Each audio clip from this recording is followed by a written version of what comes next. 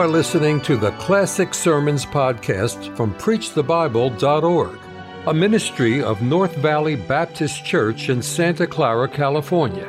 You will hear fervent, old-fashioned revival sermons from great preachers of the past. It is our desire that you will be helped by this gospel message. We want to speak to you tonight on the subject, biblical revival. And I want to read a number of verses as a background or text for the message that I believe that God has laid upon our hearts tonight. There are some few verses in the Bible that use the word revival. Some of them do not use it in the way in which we use the word today. But I want to read a few of these verses. For instance, Psalm chapter 85 and verse 6. We read what I believe to be a great prayer from the heart of the people of God. Wilt thou not revive us again, that thy people may rejoice in thee? Then in Habakkuk chapter 3 and verse 2, O Lord, revive thy work in the midst of the years. In the midst of the years make known, in wrath remember mercy. Jeremiah chapter 4 and verse 3, I think another great text on the subject of revival. Break up your fallow ground and sow not among thorns. Hosea chapter 10 and verse 12. Sow to yourselves in righteousness, reap in mercy. Break up your fallow ground, for it is time to seek the Lord till he come and rain righteousness upon you. And then the great classic verse in the Bible that I think gives the formula for revival, though the word revival is not found in this verse. 2 Chronicles chapter 7 and verse 14. If my people which are called by my name shall humble themselves and pray and seek my face and turn from their wicked ways, then will I hear from heaven and will forgive their sin and heal their land. Now, when we come tonight to think of the subject of biblical revival, I must say to you, first of all, that the teaching of the Bible on the subject of revival will be contrary to many traditions and beliefs that people have about revival. When you come to the Bible definition of the subject of revival, it seems to me that there's one tremendous word that defines revival in the Bible more than any other word. And that's the word restoration. For revival is to make live again, or to give a new life to. I believe with all of my heart tonight that that is our greatest need in the churches of America and across the world, is a new life and new restoration to biblical truths and biblical practices. And a biblical revival will be just that, a restoration. You know, David in Psalm 51, I think, was seeking a revival. It's one of the great penitential psalms when a man faces his sin. One of God's chosen men came to grip with the reality of the condition of his own heart, and came to grip with the reality of the tremendous need of revival and restoration in his own life. That revival could not come until David faced his sin. And David cried what I believe every Christian must cry before revival can come. He said, my sin is ever before me. He begged for cleansing, for washing. And then out of the depths of his heart, this great Christian cried, restore unto me the joy of thy salvation. That's what revival is. I will not come to you tonight to bring you a resume of what has been called revival in the history of the church. But a biblical revival, we must find the definition of it in the Word of God. I could talk to you tonight about such great revivals and religious movements as revival under Savonarola, revival under Martin Luther, revival under Finney, revival under Moody. But what tonight does the Bible say? The blessed Word of God, which is the rule of practice for every Christian. What does it say about the way to have a revival? I do not believe there's any other kind worth the mention and the time that it takes to discuss it. We need tonight, as never before, it seems to me, in the history of the church, of our Lord Jesus Christ. A revival according to the Word of God. You know, when people talk about revival today, they talk about it, I think, according to tradition. For instance, if there was to be a revival in the average Baptist church, or a meeting, I should say, folk would start off with cottage prayer meetings. They would start off with publicity. They would start off with a series of announcements. But when you study the great biblical revivals that have taken place, they do not start that way. That is traditional, but is not biblical. For instance, we are told that the great Welsh revival started first of all with a confession of sin. There can be no revival that does not start that way. Secondly, in that great revival, there was a sense of obedience to the ministry of the Holy Spirit in the life of the individual believer. Thirdly, there was in that great biblical revival a tremendous burden for the lost souls of men and women. And then the very last thing, not the first, was a great sense of travailing and intercessory prayer. Now, when we come to the Bible to find pictures of revival, I think I find it in a very strange and unusual place. The other day, I said to my two associate pastors, where do you think is the first instance in the Bible of a great revival, a great restoration? Where do you think it is in the Bible? They looked at me and grinned a little bit, but neither one came forth with an answer. And I said to them, and I say to you tonight, I believe that the opening statements of the Bible, you find the first picture of revival in the Word of God. In the beginning, God created the heavens and the earth. And the earth became without form and void. And darkness was upon the face of the deep. And the Spirit of God moved upon the waters.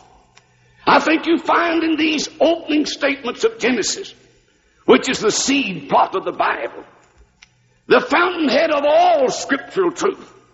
I think you find God's first picture in all of the Word of a great revival. From this tonight I gather three facts. First of all, the need of revival or the chaotic state. No one would argue tonight but what we are in a chaotic state, and there is a need of revival. More than we need a more polished and educated ministry, more than we need better equipment, more than we need more publicity, more than we need anything tonight. Surely the greatest need of this hour is the need of revival. You find here a chaotic state out of which God brought beautiful order and restoration. That chaotic state was characterized by the absence and presence of four different things. I think the need of revival tonight in our churches and in the Lord's church at large can be summed up by these four things. First of all, there was the absence of light and the presence of darkness. In the beginning, God created the heavens and the earth became without form and void, and darkness was upon the face of the deep. My friends, some of us tonight who run in the right circles, that is, in Bible-believing circles, some of us tonight who associate with people who are in evangelistic churches, who see a little taste and touch of revival constantly and all of the time, I'm afraid do not see the picture of the tremendous need of revival in our land. There is an absence of light tonight. There is a drought of preaching of the Word of God. For every preacher there is who is shedding light tonight, there are dozens of them who are spreading darkness. And in the beginning, there was the absence of light and the presence of darkness. I would remind you tonight, Jesus talked of this a great deal. He said, ye are the light of the world. I would press that upon you tonight, and may God burn it upon our hearts, Christians are the only light this world will ever see. If this world does not see the light of the gospel in the people of God, in the church of our Lord Jesus Christ, they will never see it anywhere. A few months ago in Emmanuel Baptist Church, where, thank God for these 26 years, we have seen a touch of revival and constant evangelism and many thousands of people saved. After a wonderful service where people had been saved and baptized and joined the church, a young man said to me, "Dr. Malone, is this revival?" Maybe I was a little bit light in my answer. I said, "I'm not sure, but if it isn't, it's about the closest thing I've ever seen." But he looked at me and said, "But Dr. Malone, I want to know if this is revival. I want to know with all of my heart if what I'm seeing is revival." And I said to him, "Young man, why are you so concerned? Why are you so interested in whether or not this be revival?" This young man said, "I've never seen revival in my lifetime." And he said, "Dr. Malone, with all of my heart, I would like to know that one time in my life I am seeing a real old-fashioned biblical revival."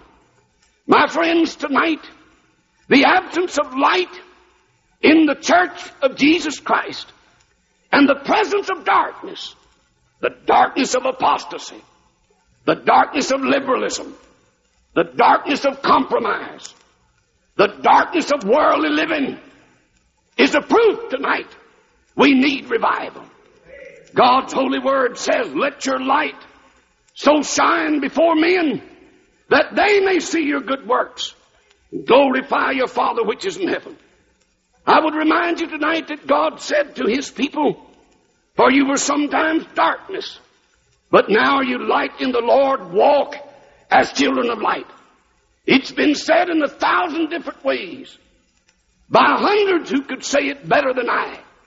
But there are many of God's people tonight who are not walking as children of light. There will never be a revival till God's people walk in the light of this book as the church has been ordered to walk. I read in the Word of God, "Walk as children of light." So there was the absence of light.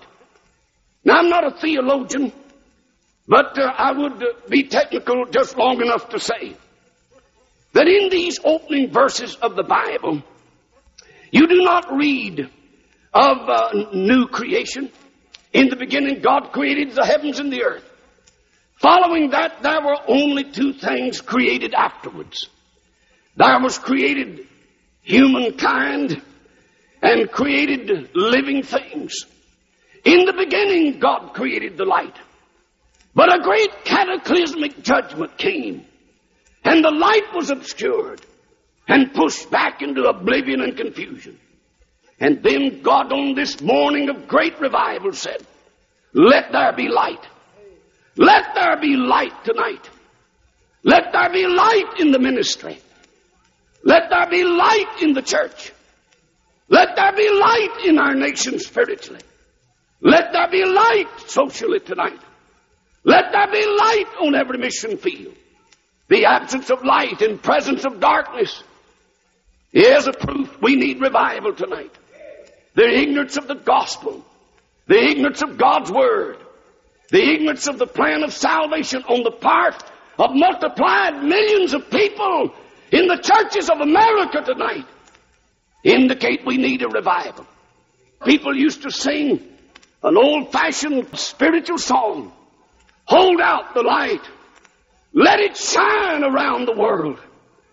That we must do before there can be a revival. I notice in the second place, in this chaotic state out of which God brought beautiful restoration, there was the absence of life and the presence of death. How true that is of the state of the religious life, if I may use that expression, in America tonight. It reminds me of what Ezekiel saw in Ezekiel chapter 37, when the Lord lifted him up in the spirit and took him out into a valley of dry bones and asked him this most challenging question. He said, Son of man, can these bones live? I ask you tonight, as Christian leaders, as preachers, as people of God, can you believe tonight that these bones can live?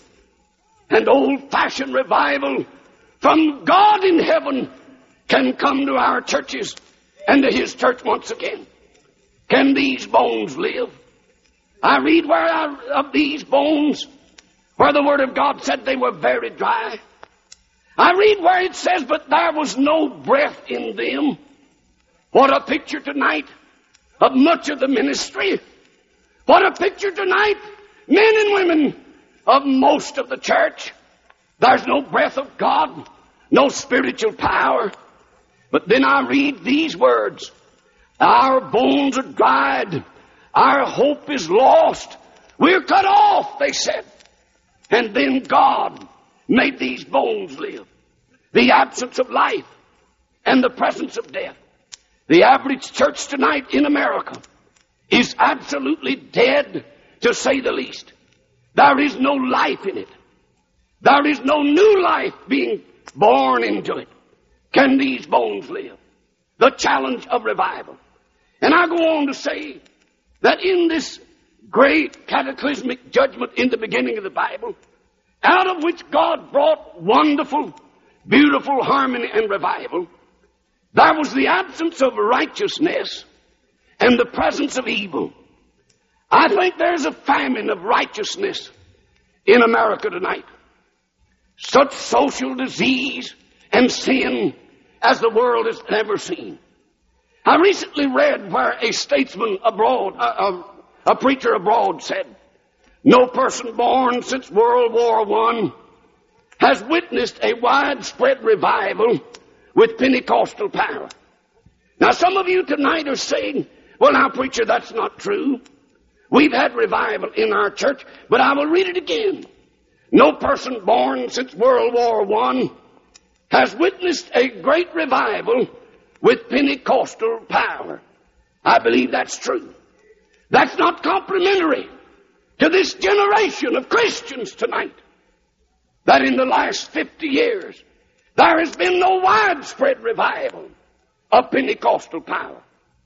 You see this in evidence in the home life of America. I have people up and down this country say to me, Brother Malone, do you not think it a tragedy that the Bible has been taken from the school? I know a greater tragedy than that.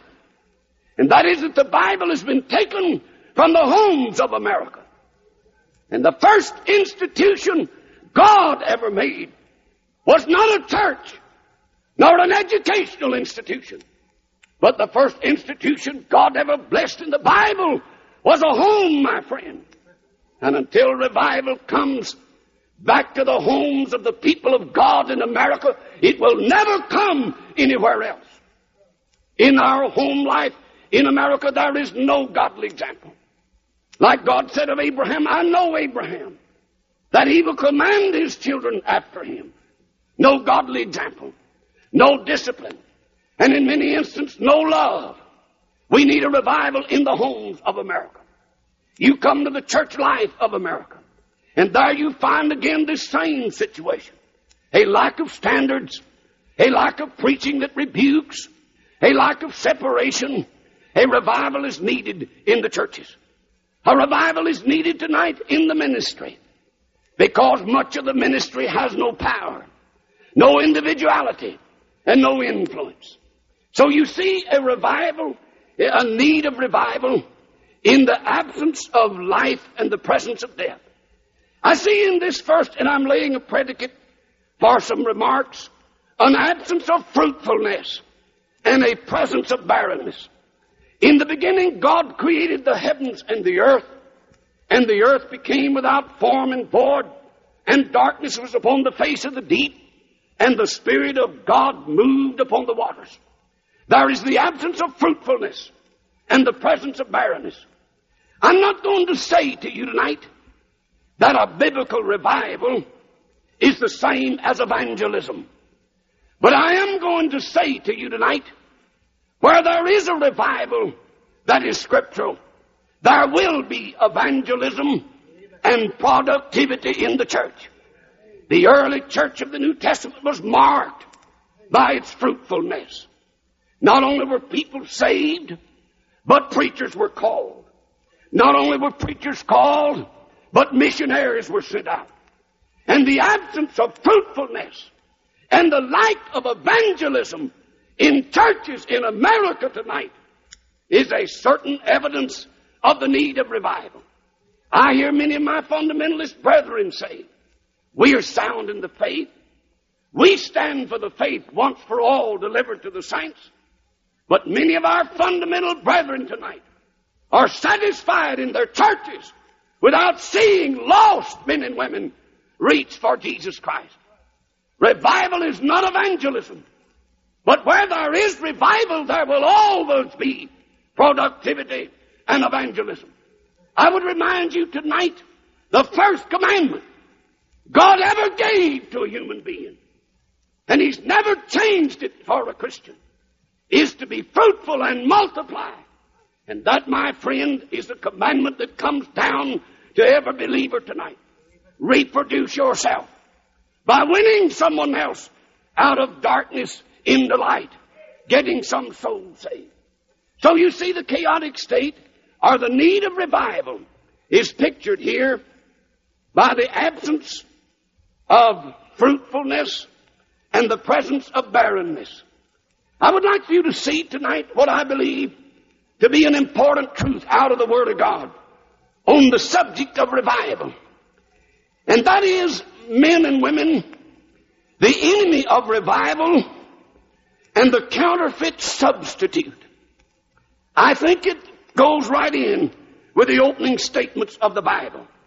All of you theologians tonight know, and I'm not one, that between Genesis 1:1 and Genesis 1:2, a great cataclysmic judgment took place. What was that judgment? Bible students believe it was the fall of an archangel from heaven. Only 3 archangels mentioned in the Bible: Michael and Gabriel and Lucifer.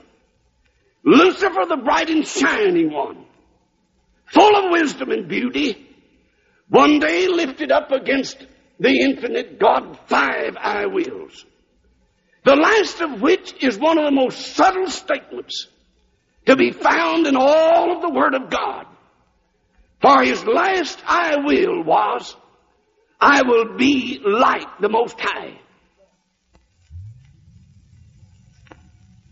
And the greatest imitator this world has ever known is the enemy of revival, Lucifer, the fallen archangel, the devil, the dragon, the enemy of revival, who said, I will be like God.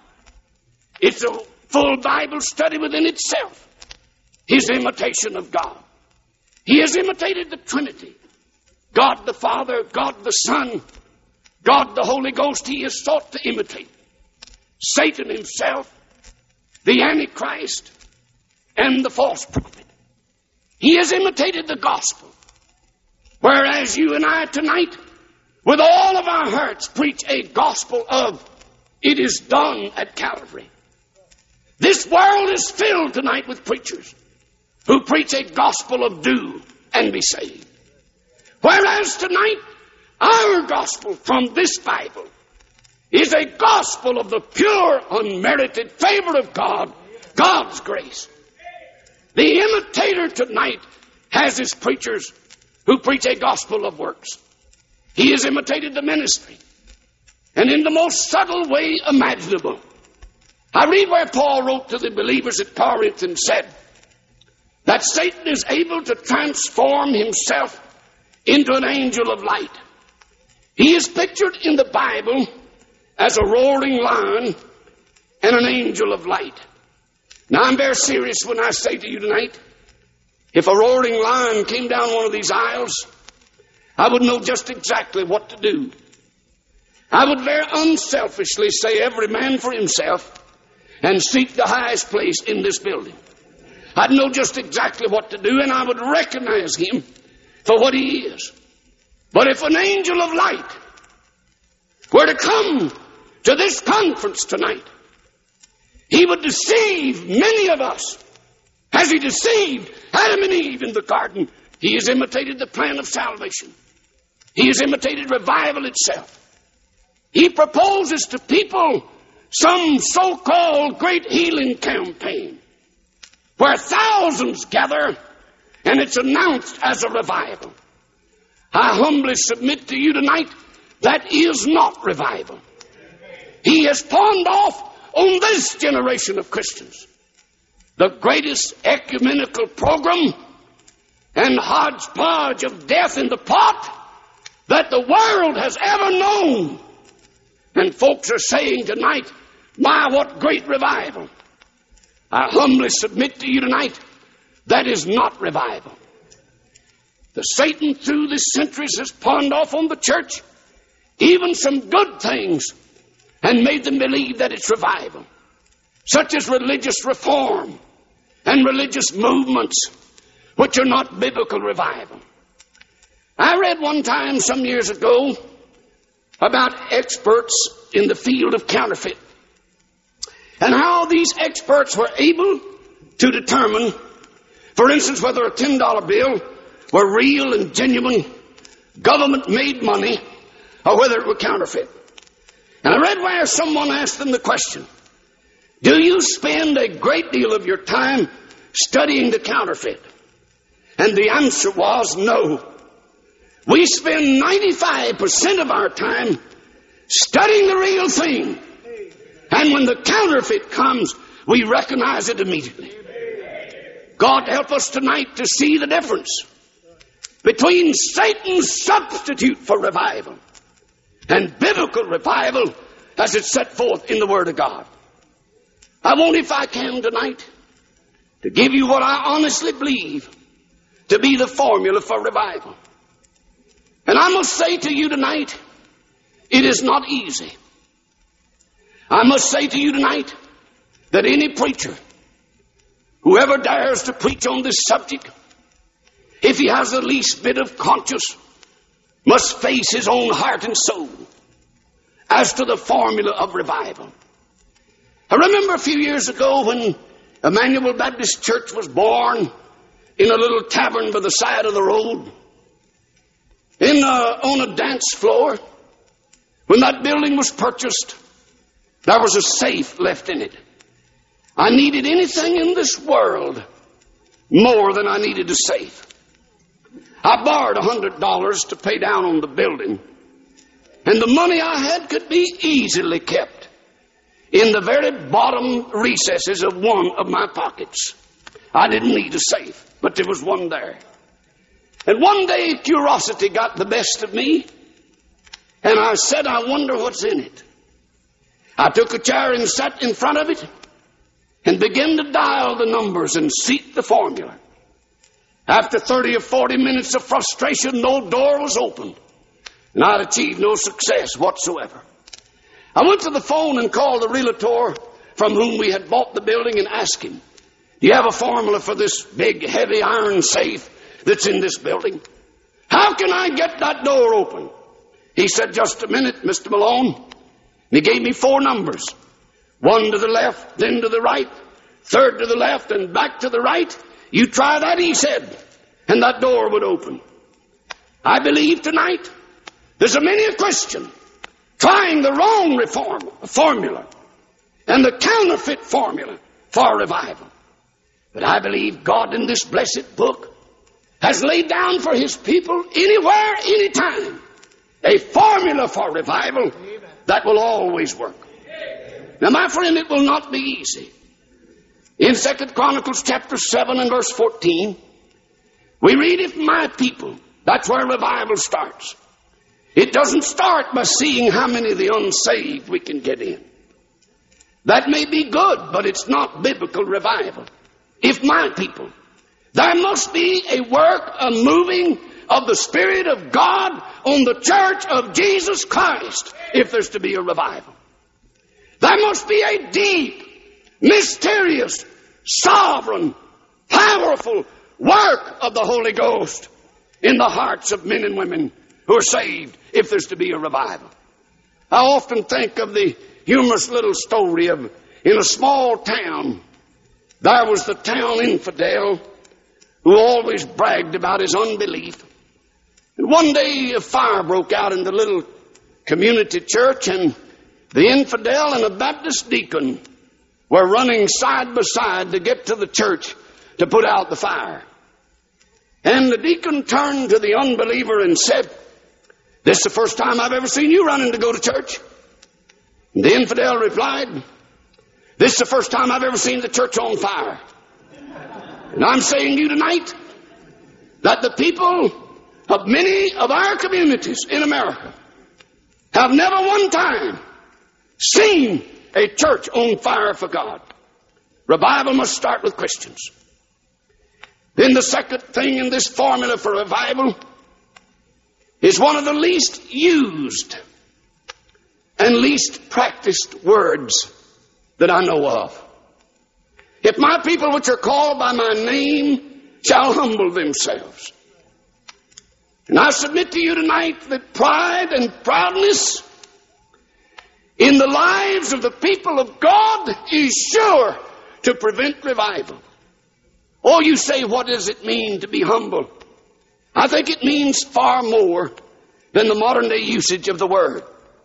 To be humble in the Bible, the early Christians, it meant to lie prostrate before God.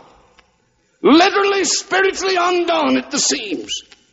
Tremendously conscious of their needs. It was to be poured out like water upon the ground. It was to literally be prostrate before God, conscious of the heart's need of a work of God. That's why the psalmist said the sacrifices of God are a broken spirit. A broken and contrite heart, O God, thou wilt not despise. O God, tonight, give us a broken heart because of the need of revival in America. I submit to you a third thing without which there can be no revival, and that's intercessory, travailing, heart-searching prayer. You remember another great revival in the New Testament that took place on the day of Pentecost? And it began something like this. The people were in one accord, in one place, in one accord. I do not believe there can be a revival without prayer. And I do not believe there can be effective prayer without confession of sin and humility in the first place.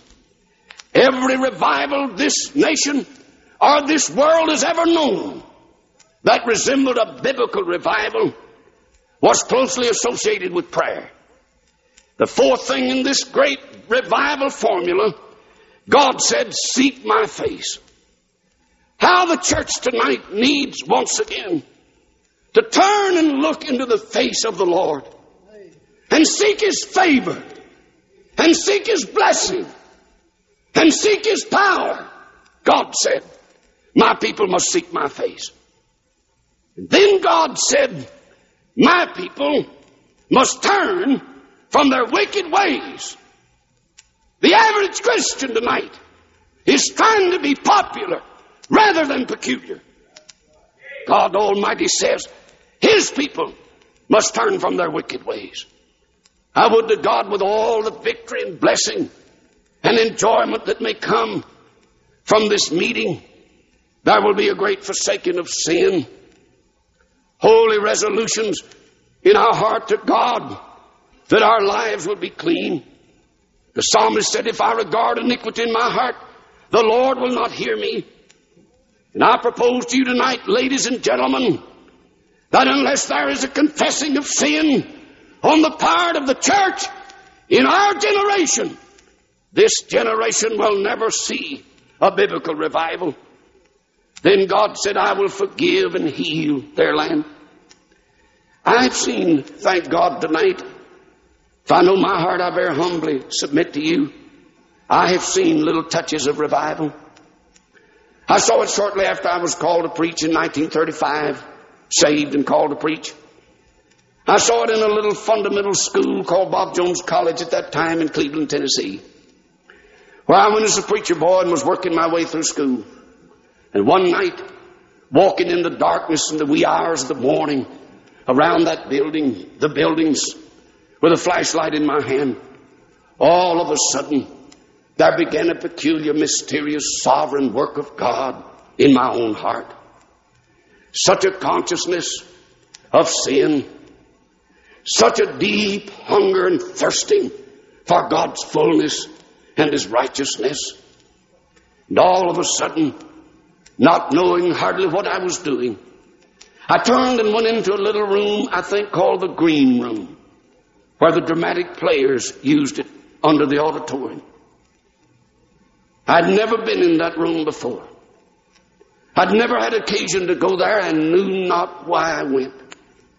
But when I opened the door of that room in the wee hours of the night, there were 3 or 4 young preachers down on their face and such weeping and sobbing as I've never heard. I fell on my face in the floor and began to weep over the sins of my heart and beg God for power. There are some here tonight who will remember that the next 2 or 3 days in that little fundamental college at that time, there were no classes. There was no routine. There was no going along in the same order. Everything was changed. We met in the auditorium hours at a time. And I saw young people get up and go all the way across that auditorium, put their arms about someone and weepingly say, I've wronged you. I've lied about you. I've hated you. I've been envious of you. I've been jealous of you. I beg you to forgive me. I saw young people stand and admit they had never been saved. I saw them stand and openly beg for forgiveness for their sins. And I saw a touch of revival. I would to God it may happen in our hearts tonight. It only will come when there is a turning from sin and a seeking with all of our heart the holy face of God. In closing, I say to you tonight, there are 3 tremendous areas in which we must have this revival. We need it, first of all, in the ministry. When Paul wrote to Timothy, he said, wherefore I put thee in remembrance that thou stir up the gift which is in thee. The ministry tonight needs a stirring from God. I was raised on a little farm down in North Alabama, and I learned a lot of lessons. At the time, I did not know they were lessons. I thought it was some strange punishment of God upon my life. But I later found out there were lessons, many of them. I was raised by a wonderful old set of grandparents, both who lived to be 91 and a half. Some most unusual things about those great people. They were in their 70th wedding year before the first one died. They believed in productivity, for my grandfather left 109 living descendants, of which I am one. He was the greatest psychologist I ever knew. And he never had but about a 3rd grade education. He knew how to keep boys out of trouble. And it was a little old ugly word he often used called work. It started at 4 o'clock in the morning and never ended until after dark. And he used to say to my brother and I, now after we were through the work and the chores, you can go anywhere you want to and do anything you want to do. The only thing I wanted to do was to crawl to the old country home, wash my feet in an old-fashioned wash pan, and get in bed just as quick as I could. Because it seemed like the twinkling of an eye from the time I hit the old-fashioned feather bed until I heard about 4 o'clock in the darkness of the morning my name. Folks say anybody likes to hear their name. That's a lie, my friends. 4 o'clock in the morning, Tom. There was a whole book in that. It meant, boy, get out of that bed or I'll be in there after you in a minute. It meant, boy, build that fire, start toting that water. The day's going to start. You know, some folks think it's warm all over the South. But my dear friends, I have nearly frozen to death in North Alabama. Oh, that house. There were cracks in the floor. We never swept anything out the door. Through the floor it went. And the chickens come under the house and eat it. The crumbs, anything you swept through the floor. And the walls, you could look out and see the sun shining by day and the moon by night. You could lie in your bed at night and look up through little holes in it. And when it rained, there were pots and pans everywhere. My job was to build a fire at 4 o'clock in the morning. Such cold nights, you burn on one side and freeze on the other, and it was a turning process all the evening to survive. And at 4 o'clock in the morning, my grandfather used to say, "Tom, that means I want a fire going, son." And I learned that there's something I had to do if I was going to build a fire quickly at 4 o'clock in the morning. At night, while the big logs were on the old-fashioned fire, the big old back stick and then the front log smaller, and get it going good, and just before bedtime, take the shovel and with the ashes cover it all up and smolder down the flames and let it smolder all night long. The next morning when you'd come into that darkened room, there seemed not to be one bit of fire or energy there. Take the old-fashioned poker and begin to stir in those ashes and turn up the big live coals, and the heat began to come. Then the pine knots, and then the other logs. And after a while there was the crackling and roaring of a fire that gave its energy and its light and its warmth. My friends, too long, the fire of God has been covered up in the ashes and filth of sin in the ministry. Like Paul said, stir up the gift of God that's within you. We need tonight a revival from God that will stir the ministry of America. And unless the ministry has a revival, the church will never see one. I believe with all my soul tonight that a revival must come in our pulpits before it will ever come in our pews.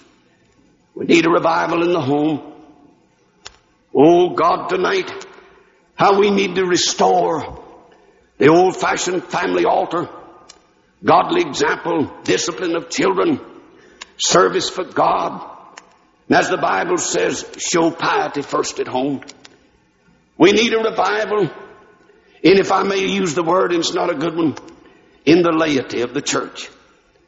In the church membership, we need a revival. You know, in Acts chapter 2 and verse 42, we read then there were about 3,000 souls saved. After the great sermon that Peter preached, we read there were 3,000 souls saved in verse 41, and then they continued steadfastly in 4 things. In the apostles' teaching and in fellowship. You know, my friends, a lot of God's people seemingly have lost the hunger for fellowship. That's why so many professing Christians are in every place except the Lord's house on the Lord's day, and in the breaking of bread and in prayer. And then I come to the close of this great chapter on revival, and it says, and the Lord added to the church daily such as should be saved. When revival comes, the people of God will be enthusiastic and right and holy and warm and fervent and tender, and souls will be saved. A few years ago, I had the privilege to visit the Bible lands and came back through London, England. And I went out to Wesley's Chapel and climbed that little circular stairway, and some of you have been there and stood high in that pulpit like the old-fashioned Wesleyan people used to use. And I thought of a colored man of whom I have read, a colored preacher that one time visited the Wesley Chapel and climbed that little circular stairway and got in that pulpit and stood with his black, beautiful face lifted toward heaven and sobbing and shaking with the big tears streaming down his face. He said, Lord, do it again. Do it again. And what he meant was, Lord, can't we have revivals like Wesley had? Lord, do it again until thousands will be saved. The church will be restored until evangelism will live again. Lord, do it again. Oh, from every ransomed heart tonight, may we earnestly pray, Lord, do it again. Thank you for listening to the Classic Sermons podcast from PreachTheBible.org, a ministry of North Valley Baptist Church in Santa Clara, California. To listen to many more powerful sermons, visit our website, PreachTheBible.org. If you enjoy Christian music and programming, visit knvbc.com for Christian music you can trust.